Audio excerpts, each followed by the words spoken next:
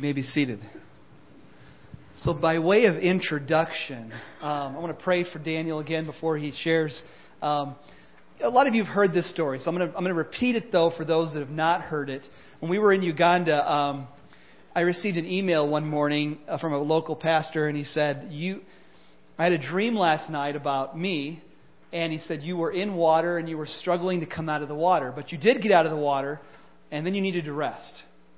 And then he said, I don't know what that means, but I'm praying for you today. And that was the day when we were traveling on a safari kind of thing. We were killing a weekend, spending some time seeing animals, and we were on a gravel road, and the driver lost control of the car, and we were heading to the right where there was a steep ravine that led into a lake, So we were at an elevation, and so we were heading that direction as he lost control. And I remember him jerking the wheel, and only myself and the driver had seatbelts. No one else in the back had seatbelts. So the van spun, and it tipped over, and we went actually to the left into a grassy area. And Christy had a couple big bruises, but Grayson, who she was holding, was spotless. He was fine. And they were all, of course, thrown in the van because they didn't have seatbelts in the back. So we know that God has been good to us. He's been good to us. And we were blessed by Pastor Daniel. He was the one that had that dream. So when I called him and told him what happened that day, he said, I'll have my church fast and pray now, And so we were so blessed and encouraged. We didn't get to spend a lot of time with Daniel, but whenever he's in the United States, he speaks at conferences about orphan care, because that's what his church is doing in a very powerful way. And so whenever he's in the States, I try to get to him. Last year it was in Chicago, so I drove down to see him. This year it worked out that I could bring him up to us, so you could hear what God is doing in his church and in his life and ministry. So I'm excited to have him come up. So would you welcome Pastor Daniel to come forward?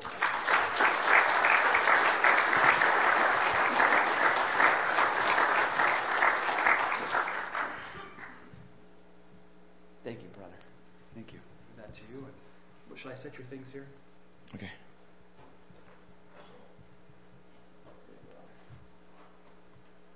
Thank you so much, Pastor.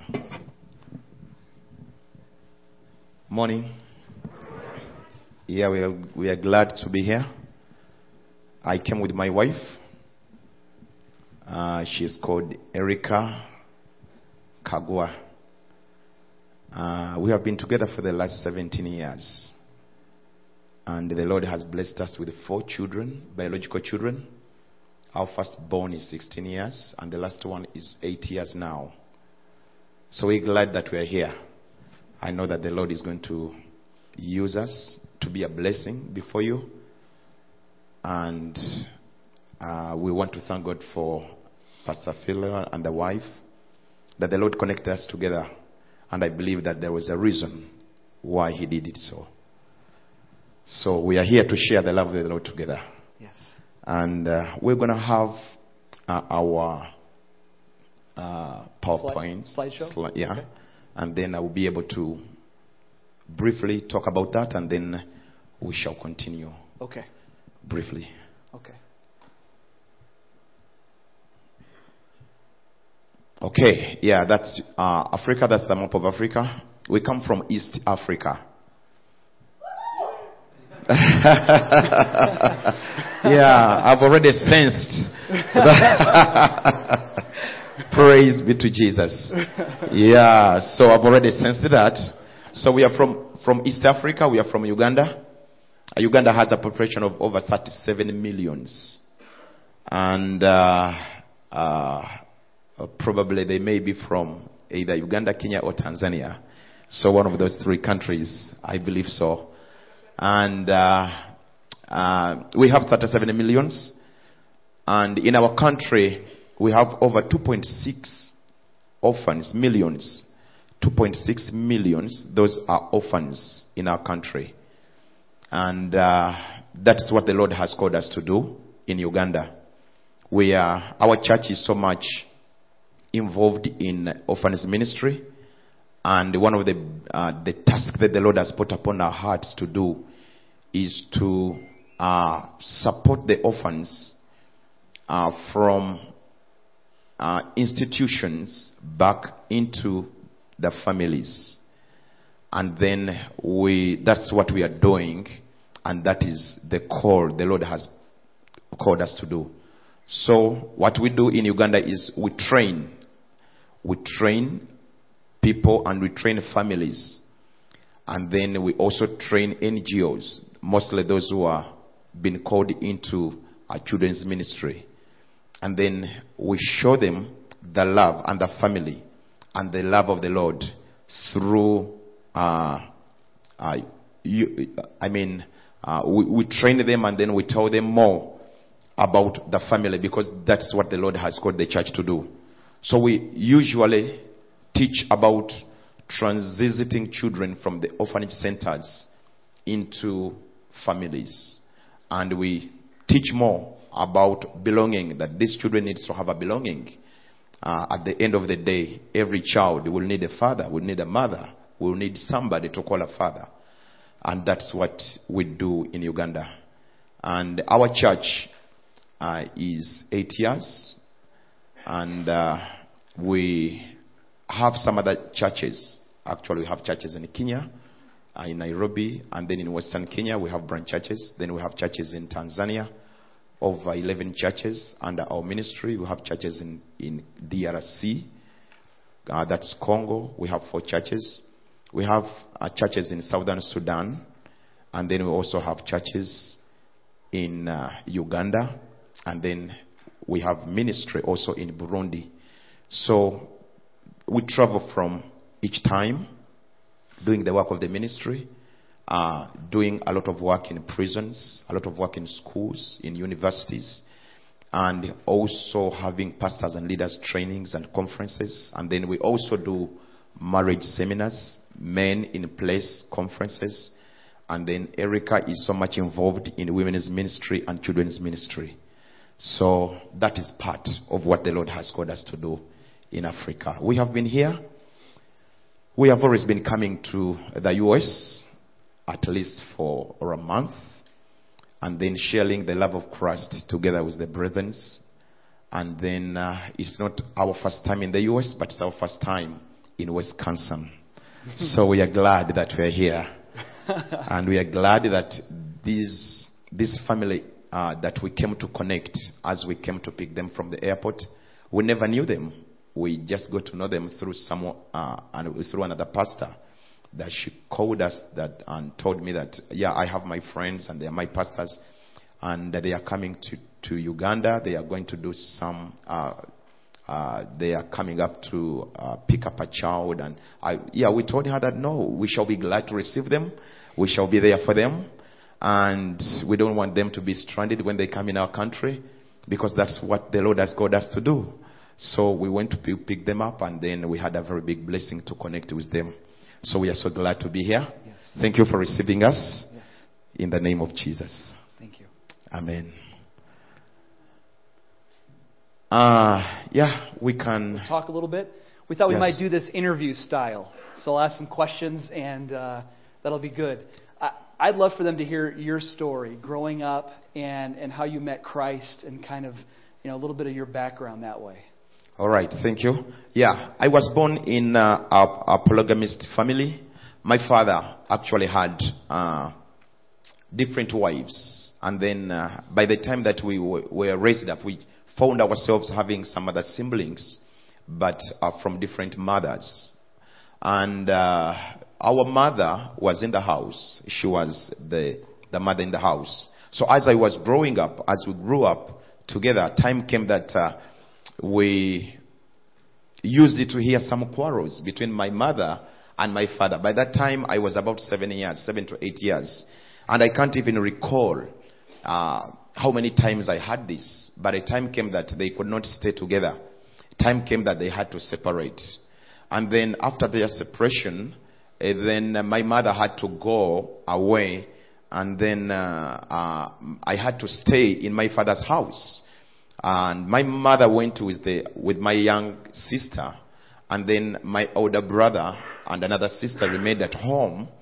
And we still had some other siblings, half brothers and half sisters. And they were grown up ones. So I remained at home with my father. And within a very short period of time, my father brought in another wife. And then I stayed with her for some time. My older brother was able to escape from home. And then plus my elder sister. And they went away to my grandmother's place. So I was forced to stay home because there was no young one also to take care of the house. So at the age of 8, I was already doing the work in the house. I could clean the house. I could sweep the house. I could fetch water. I could cook food. I could do each and every type of work. So at the age of 9, then I actually started feeling that I could not stay in the house because it was too much. And then I was forced to run away from my father's house. And then I went to my grandmother's house. And then when I went there, life was also not very easy. So here I was forced to leave my father's house because my stepmom mistreated us so much that I could not even stay in the house. So I went to my grandmother's place. And then she could not even take care of us. So by that time, she was the poorest lady in our community. That even the poorest could call us poor. And she could not even afford to do anything. So I was with her for about 4 years. And at the age of 12, then I decided to live by myself. So I rented a house. And I became a man at the age of 12. Then I went in a very small house, started renting my own house. By that time, I never had anything to put into the house. And but by that time, I had already known Christ when I was still in school. And but when I was in my little house, I could pay for my school fees from the age of 12. I could feed myself at the age of 12. I could do each and every type of work at the age of 12. So at the age of 13 and 14, then the devil told me that it was time for me to commit suicide. So that was that's when life became so hard. So when I was in my room one time, and the devil told me that you have suffered a lot. What you need to do is to kill yourself. So by that time, I was in high school. I went to school.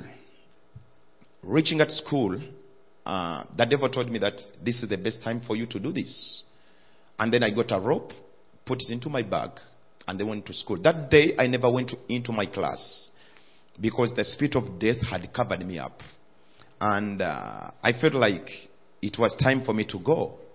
So I went to the school. I stayed the whole day out of the class. And then I waited for 6 p.m. to come. So 6 p.m. I went under this mango tree. And I was going to commit suicide right from there. That was the year 1990. And before getting my rope out of my bag, surprisingly, I never knew that Jesus was right under that mango tree. So before I did that, there came a schoolmate, actually my classmate, by the names of Richard. Richard told me that, Daniel, what are you trying to do? So I told him that I'm going to commit suicide. So he told me why. So he told me that you need Christ. You need Christ. So I told him that then after receiving Christ, what am I going to do next? So he helped me to confess Jesus, to accept Jesus as my personal savior. I received Jesus under that mango tree where I was going to commit suicide from. And Jesus was right there waiting for me. He loved me so much that it was not even late to be there. So he was right there at the right time that I was going to commit suicide. So I told Richard that I've received Christ as my personal savior. Where am I going to go? I have no home. I have no house. My parents abandoned me. My grandmother was the poorest. I was living by myself. So Richard told me that, Daniel, you don't need to worry a lot.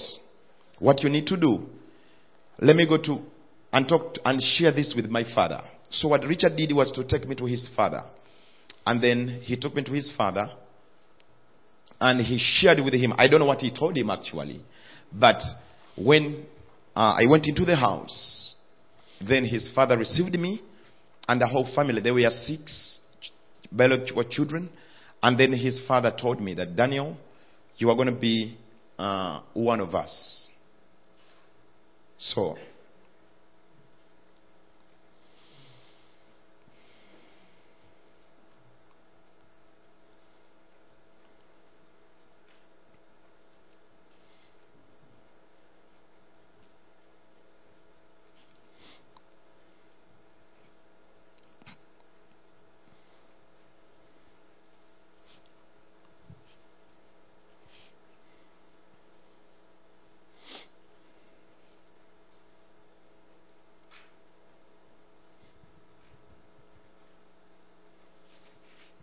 they received me in their house. And I became like a son in the house. I was fostered. And I was adopted. And that was the first time to hear somebody telling me that, Daniel, we love you.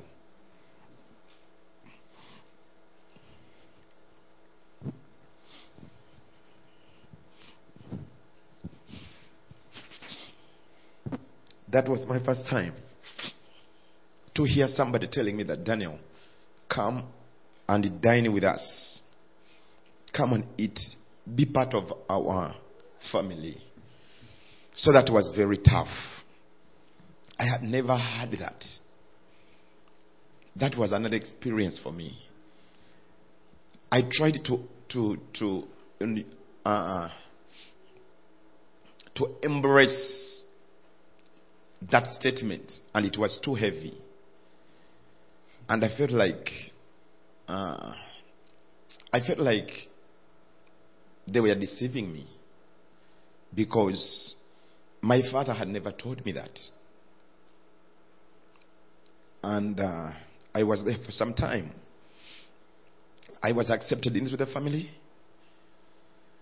and I was taken to school the following day. No, that was around Friday, Saturday. Sunday they took me to church, and I was glad to be in this church. Monday morning, so the father had a car, and they had to drive me to take me to school. I went to school. Coming out of the car, getting into the class, I felt like I was the son of a king that time. They bought me books. They bought me shoes. They bought me a school bag. And I felt like the heaven had come down. I felt the presence of the Lord. I felt the power of the Lord. I felt that love. So I was in that family for 3 months, living with them, sharing with them, and they really loved me, just bringing me to be part of their family, allowing me to sleep on a bed. That was the first time to sleep on the bed. That was the first time to put on shoes. That was the first time to see a loving family caring about my life. So 3 months in that family, the father had sugar diabetes and pressure. And then we were at school. Then they told us that the father had died. So that was very sad. And then what happened after his death was, in Africa, this is what we do, that when father dies, they divide the children. So they had to divide all the children. The 6 children were divided. And they were taken by the next of kins. And the uncles took some, and the aunts took some, and all these other people took some. All relatives took them. And after dividing all the 6 children, and then I was not known in that family. because I was not one of the biological children in that family. So they took the 6, and then I remained in the house. So nobody wanted to take me. And from there, the devil told me that I told you 3 months ago to commit suicide. And then the devil showed me that I had the capacity, I had to do this. He convinced me, and he told me that look at the house, look at the ceiling. Actually, their house did not have the ceiling, but the devil told me look at the roof. So I looked at the roof, and then I saw the rope. So the devil told me, commit suicide now, or else you are going to suffer the rest of your life. So I tried to calculate it out. And then I found out that it was very easy for me to commit suicide. And I was ready to commit suicide that day. But before I did it, a voice within me spoke and told me that, Daniel, it is high time you went back to your grandmother's place. Don't commit suicide. So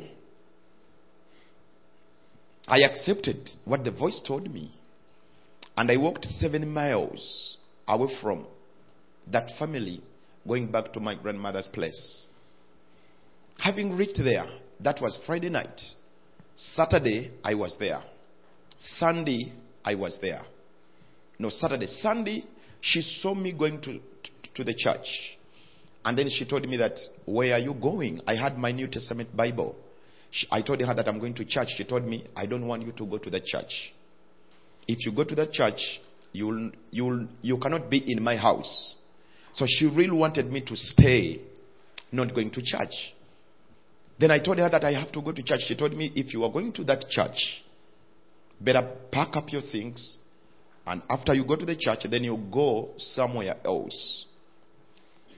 So she told me that you have to make a decision now, either to go to church or to remain in my house.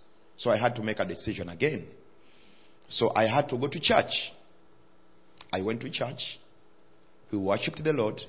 And then after, as a child, I came back home thinking that probably she will have mercy upon me. And then coming back from church, she had not yet changed her mind. She told me, if you went to that church, you are not going to be part. You are not going to be in this house. So I had to get a way of surviving again. And the Lord made a way for me. So my father and my stepmom came against me. By that time, my stepmom was so much on me that she went and convinced my dad and told him that I should be denounced in the family. My father came and told me that if you are a Christian, if you have decided to be a Christian, we are denouncing you right now. So I accepted that. I said, no problem. I'm going to be denounced because already I'd never seen anything good from them anyway. And they had never taken care of me since I was born. And I had raised up myself from 12 years. And then I had already seen and tasted the sweetness of the Lord and the love of the Lord. And then I had to make up a decision. And I told my father that I'm ready. So he told me that you have been denounced in this family. I told him that's okay. So I continued going to church. And I went to church for about 3 to 4 months. The Lord was merciful enough that as I was in my church where they told me not to go, I saw a man coming. And after the service, I saw this man kneeling down. And I saw this man confessing Jesus as his personal savior. Coming to him and turning before the congregation was my dad. He gave his life to Jesus. And he accepted him as his personal savior. And after you received Christ, Then my stepmom told him that she was not going to be the wife in the house if my dad had given his life to Jesus. She fought against it. After some time, after some months, by the love and the mercy of the Lord, I saw my stepmom in the same church coming down and kneeling down to receive Jesus as her personal Savior. She received Jesus. We all celebrated together. I'm the pastor of my daddy. My stepmom passed away. But my daddy has always been coming. Always comes to church. Always visits us. I thank God of what the Lord did in his life. The Lord has been merciful, and the Lord will still be our God. We accepted him to be our God. So that's how I was raised up. So life was not very easy. But by the grace of the Lord was able to rescue me. Yes. Having plotted to commit suicide 3 times. Actually, the first time that I was going to commit suicide, I was with my brother. We went on his truck, on my father's truck, and then my brother jumped off. We had all intended to jump off at the same time. So my elder brother, jumped off first, and then he broke his ribs and part of his leg. And then as I was also planning to jump out, so somebody overdrove, and then he stopped my daddy and told him that he had killed somebody. And after my daddy stopped his truck, I jumped off from the truck, and then I ran to my grandmother's place, and I hid myself there. So I saw God saving my life 3 times from committing suicide. And he has really been a blessing. Yes. And this is the message that I've always been taking to each and every, mostly young men and the youths, those who have been disappointed and rejected and abandoned. And this is the message that I usually share when I go to schools and universities and prisons, telling them that you can still be abandoned, rejected. You can go through each and every type of, life, but there is still hope. There is still a way. God can always make a way where there seems to be no way. Yes. So that's how the Lord was able to rescue me. And that's how I received Christ as my personal Savior. So from that time until now, Jesus has always been my Lord. Yes. And he will still be my Lord. And I will serve him. And I will do whatever it takes to serve the Lord. Yes. Would you speak about your wife a little bit? My wife, we came to meet in 1994 in Rwanda. Yes. After getting saved in 1990, 1991, 1992, I went to Kenya. 2 years in salvation. That was... Then the Lord spoke to me and told me to go to Kenya. I never knew anybody in Nairobi. I boarded a bus from Uganda. And I went to Kenya at the age of 16. I had put on my shorts. And then going to Kenya, I met a pastor. I never knew anybody there. So I told the pastor that the Lord told me to come here and minister. He told me that you must be crazy. You are too young even to travel. It was a very big church, Calvary. So he told me that, how did you come? I told him that I came by bus. So he told me that we are going to get you a ticket to be able to take you back to Uganda the next morning. So I said that, yeah, that was okay. But inside me, I felt the Lord had already spoken to me. And I had that conviction in me. That was 1992. So that night, the Spirit of the Lord was able to speak to the pastor. Then the pastor organized a very small crusade for me on one of the streets in Nairobi. So they took a car battery and then they got a microphone for me to speak. So I went, I had a crusade on the street, and very many people were saved. And there was a lot of healing. And the people told the pastor what happened when I went to Nairobi to minister. So the pastor told me that we are giving him another day to stay. So they gave me another day to stay. And then they organized another crusade for me on the streets, in one of the streets in Nairobi. I preached another day. So the pastor told me that now we are giving you a Bible study in the church. So I was welcomed. And then from there, they got me from the elder's house where I was staying. And then they brought me into their house. And then he announced in the church that I was going to speak on a Sunday service. So they organized another great conference for me and a crusade. And that's how the Lord introduced me to Kenya in 1992, after 2 years of my salvation. In 1993, the Lord took me to Tanzania at the age of 17. And it was almost the same way. Then I went to Tanzania, one of the biggest churches. And in 1994, the Lord took me to Rwanda after the genocide. So, genocide had just taken immediately after the genocide, 1994 genocide, in Central Africa, in Rwanda. That is, after the genocide, our church went to help the orphans. And I was among the people who were chosen to go by my pastor. So I went to Rwanda in 1994 as a relief worker, as a missionary. And then 1994, that is when I happened to meet with my wife. She's one of the survivors of 1994 genocide in Rwanda. She lost all the parents. She lost all the family members. And she survived with only one sister. So they came to the center, to the orphanage center where I was ministering, where I was a missionary.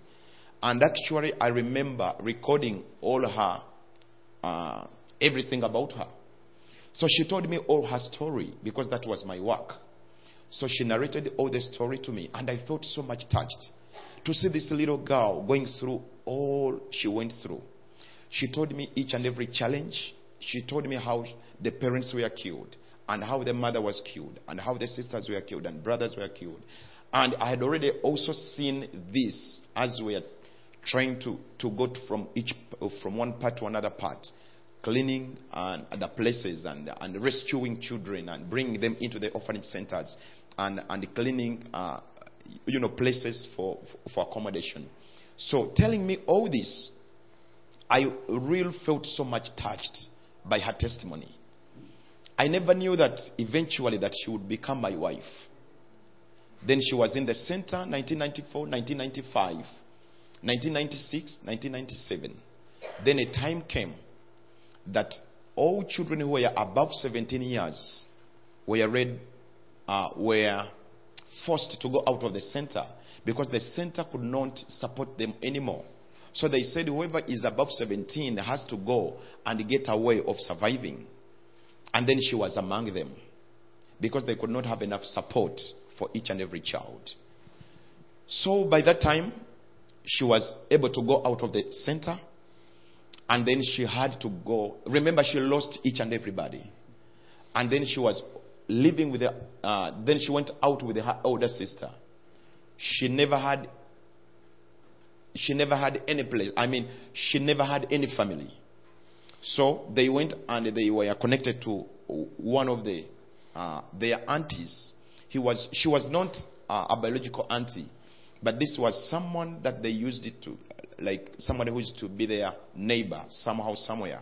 So in Africa, somehow, somewhere, when one is like a closed neighbor, we sometimes call these people uncle, auntie, and if you're related to someone. So they went and lived with her. So that is how we came to find each other. So as she was walking, and as I was walking one time, then I came to meet her. And I told her that, Erica, where do you stay? Then she told me that I stay with my auntie, ABCD. And then I told her that, how did you go to school? How did you end up with the orphanage life? And she told me everything. And then she told me that life, you could even tell that life was not the best. So I felt so connected with her right from there. And we ended up marrying each other. It's now coming to 18 years. So we got married together, and then we stayed in Rwanda for some time. Then we came to Uganda, and that's how we came to be together until now. Thank you for sharing that. Yeah. The last thing I want to ask you, I think with the time we have, is tell us a little bit about your vision for orphan care ministry in your area. And actually, it's beyond Uganda, obviously. It's going into different countries. Can you tell us a little about the vision and what you're doing currently? Even what your needs are right now. Like what's going on? What's God doing? Getting connected to Erica, she came with a passion. She came with a passion of assisting orphans. So she came because she had ever been there. She had ever walked that journey. So getting married together, Erica came to me one time and told me that I cannot live in a house without having orphans in the house. I said, Erica, what are you talking about? We were struggling for food. We were living in one bedroom house. We never had anything. Even our 2 children we had, by that time we had only one, Elijah, our firstborn. We could even struggle to get him food. So Erica comes up and says that she wants other children to come in our house. I told her that, Erica, you don't even know what you are talking about. We are having a struggle to get food for one son that we have. Now you are talking of bringing other children that the ones we're not even related to. So she told me that this is my passion. This is my cry. I cannot be in the house without any other orphan. I felt like it was impossible. One time we went to a mission. We had a mission in one of the villages. Erica is the person whereby when she walks, she's going to ask every child, where are you coming from? Is your father there? Is your mother there? Are you an orphan? Did you eat? And then I could ask her, Erica, why are you asking all these questions? Is there anything you are going to give to these children? And then she's like, yeah, I mean, this is part of my life. So we went to this village. Erica happened to find over 13 children. And then she told me that she was bringing them home. And then I told Erica that we have one roomed house. Only one room. It is our living room. It is our bedroom. It is our everything. Where are we going to bring the 13 children plus 1 to make 14 and us to be 16? Are we going to be able to fit in the house? She told me that if we are not taking the children, I'm not going home. I would rather stay here with these children than going back to Kampala. I had to convince her to let the children stay so that we could go back and plan. So we went back, we planned. But she was always on my heart. Let's go and bring them back. Let's go and bring them back. Are you trying to forget what we said? Are you trying to forget? I told her that I'm not forgetting, but I'm still praying and I need to hear from the Lord. But she told me that, but the Lord has already answered. It is such a blessing to have these children. So we came back home. We had to do this thing anyway because I had to make her happy. And I had to fulfill, you know, she told me that she had a vacuum in her heart. And she always wanted that vacuum to be filled. And nothing could fill that vacuum apart from the orphans. So we happened to go back, brought 13 children. We rented a house. We were renting our own house. We were renting a church place. And then we had to rent a place for the 13 children. So we brought the 13 children. We never had any sponsor. We never had any money. We could also struggle to eat. We could also struggle to take care of the 2 children. By that time we had 3. We could not even take care of them. And she had conceived our 4th baby by that time. She spent 9 months without going to the hospital. She gave birth to a child that we did not even know whether he was a boy or girl. She never saw any doctor in 9 months. And on top of that, she brought 13 more. You see the kind of life that we had. And then we brought the 13 children at home, struggling to get food, struggling to do each and everything. But at the end of the day, we had to bring them anyway. So we shared this with the church, and we told them that we have these children and we need you to come and support us. But the church did not even have anything, because we had just started the church 2 years. The church was too young with only 70 families. So the church could not even support us. We never had any sponsor. So what happened was to get away of loving these children. So the Lord made a way somehow, somewhere. I came to the US in 2007. So somebody spoke about adoption and foster care ministries. He introduced this message to me. I went back to the church and I shared this message for 3 months in our church. So one Sunday service, I stood and I told some of the elders that I feel it from the bottom of my heart that the Lord is telling me to share this and allow the people to bring the children into their own families. So I brought the 13 children in front, the orphans, and I told the church that these are our children. These are your children. So I told them that, is there anyone willing to come and take one child to be your own child, foster and adopt? And by God's grace, the 13 children were taken in one single day, one service. The orphanage center was closed in a day. So all were taken into the church families. They have been there for 8 years now. And they have a belonging. They have where to live. They have been discipled. They know the Lord. They minister in the church. They do all kinds of ministry in the church. And from there, the Lord gave us His grace. In that instead of taking care of the 13, now we are taking care of 51 children. And all of them are in church families. They have adopted them. They have fostered them. They have given them a belonging, a sense of belonging. And they love them. So what the church is doing, the church pays only the school fees and the medical bills. But so the families takes care of books and other, school materials, scholastic materials is being made by the families. But one major task that the family have is to love the children and take care of them.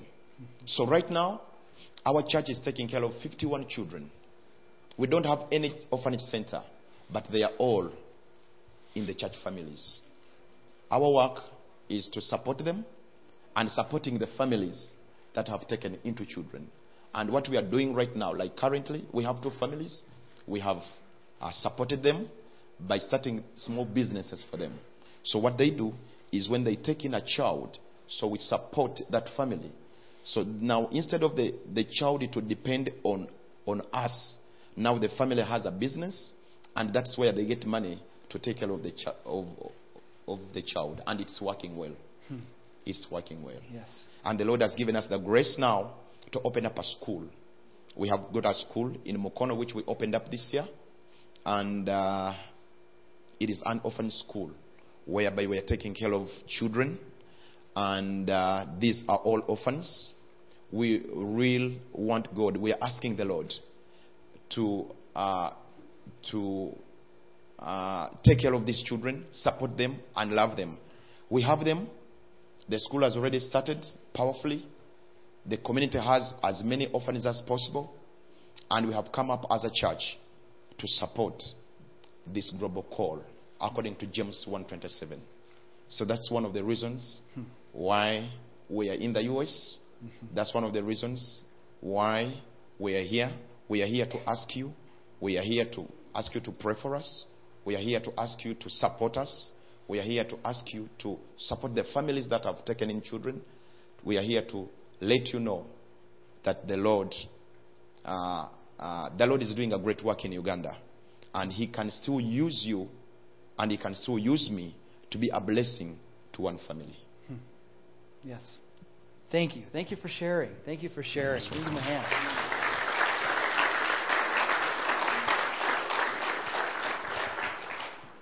If you want to know more, there is a brochure on the table outside here.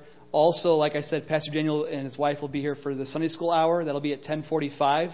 So get your coffee, come back up, and we'll have a question and answer time. There's a lot more stuff they're doing, as you might imagine. There's a lot of stuff going on. But I wanted to hit the highlight in his vision, which is it's going beyond Uganda. It's going internationally around Africa. And it's just amazing what God is doing. So thankful that we could spend time together this weekend and have you here. As we move into communion, I want to say a few things. There's one part of the Lord's Supper. When you think about what the Bible says about it, the Apostle Paul would say in 1 Corinthians, don't take the Lord's Supper in an unworthy manner. And so you say, well, what's an unworthy manner? Well, if you're not a believer in Christ, then the table's not for you. If you have unconfessed sin, that you're not repenting of, the table's not for you. And then he says something in 1 Corinthians. He says, a person ought to recognize the body and blood of the Lord. He ought to recognize it. So in one sense, we recognize that the bread represents Jesus' body on the cross. And the blood represents His blood that covers our sin. Another part of recognizing the body of Christ is looking around you and realizing we are the body of Christ. Let's recognize that today. And so the communion table, I've heard it said, the communion table is the longest table. It's the longest table because it stretches from America to Kenya, America to Uganda. It stretches across the world and unites us because we come to the same table. And of course, I mean that metaphorically. Obviously this table is small and short, but it extends across the world because we all partake of Jesus together, right? There's neither Jew nor Greek, male nor female, slave nor free. We're all one in Christ, he would say in Galatians. So we are one, and the table's the longest one because we all come to it together. So this morning I'm inviting us to come to the table as one body in Christ. I'm going to ask Pastor Daniel to stand down here and serve the bread, and I will serve the cup on this side, and we'll play some music, and we'll ask you to come forward. Pray a little bit. Think about what Christ has done. Thank Him in gratitude. Thank Him for making one body out of all the nations of the world, that people would call on Him and make us one. That's a huge blessing. It blessed me when I was in Uganda, and I know it's a blessing to have Daniel and his wife here to bless us as well. That's just an amazing privilege of being in the body of Christ. I think I said this after we came back from Uganda. It was wonderful to be able to walk into a church. It didn't matter what church, we could just go in there and be welcomed in Jesus Christ and feel comfortable there. That's a huge blessing that we have only because Christ died to make us one. Only because He died.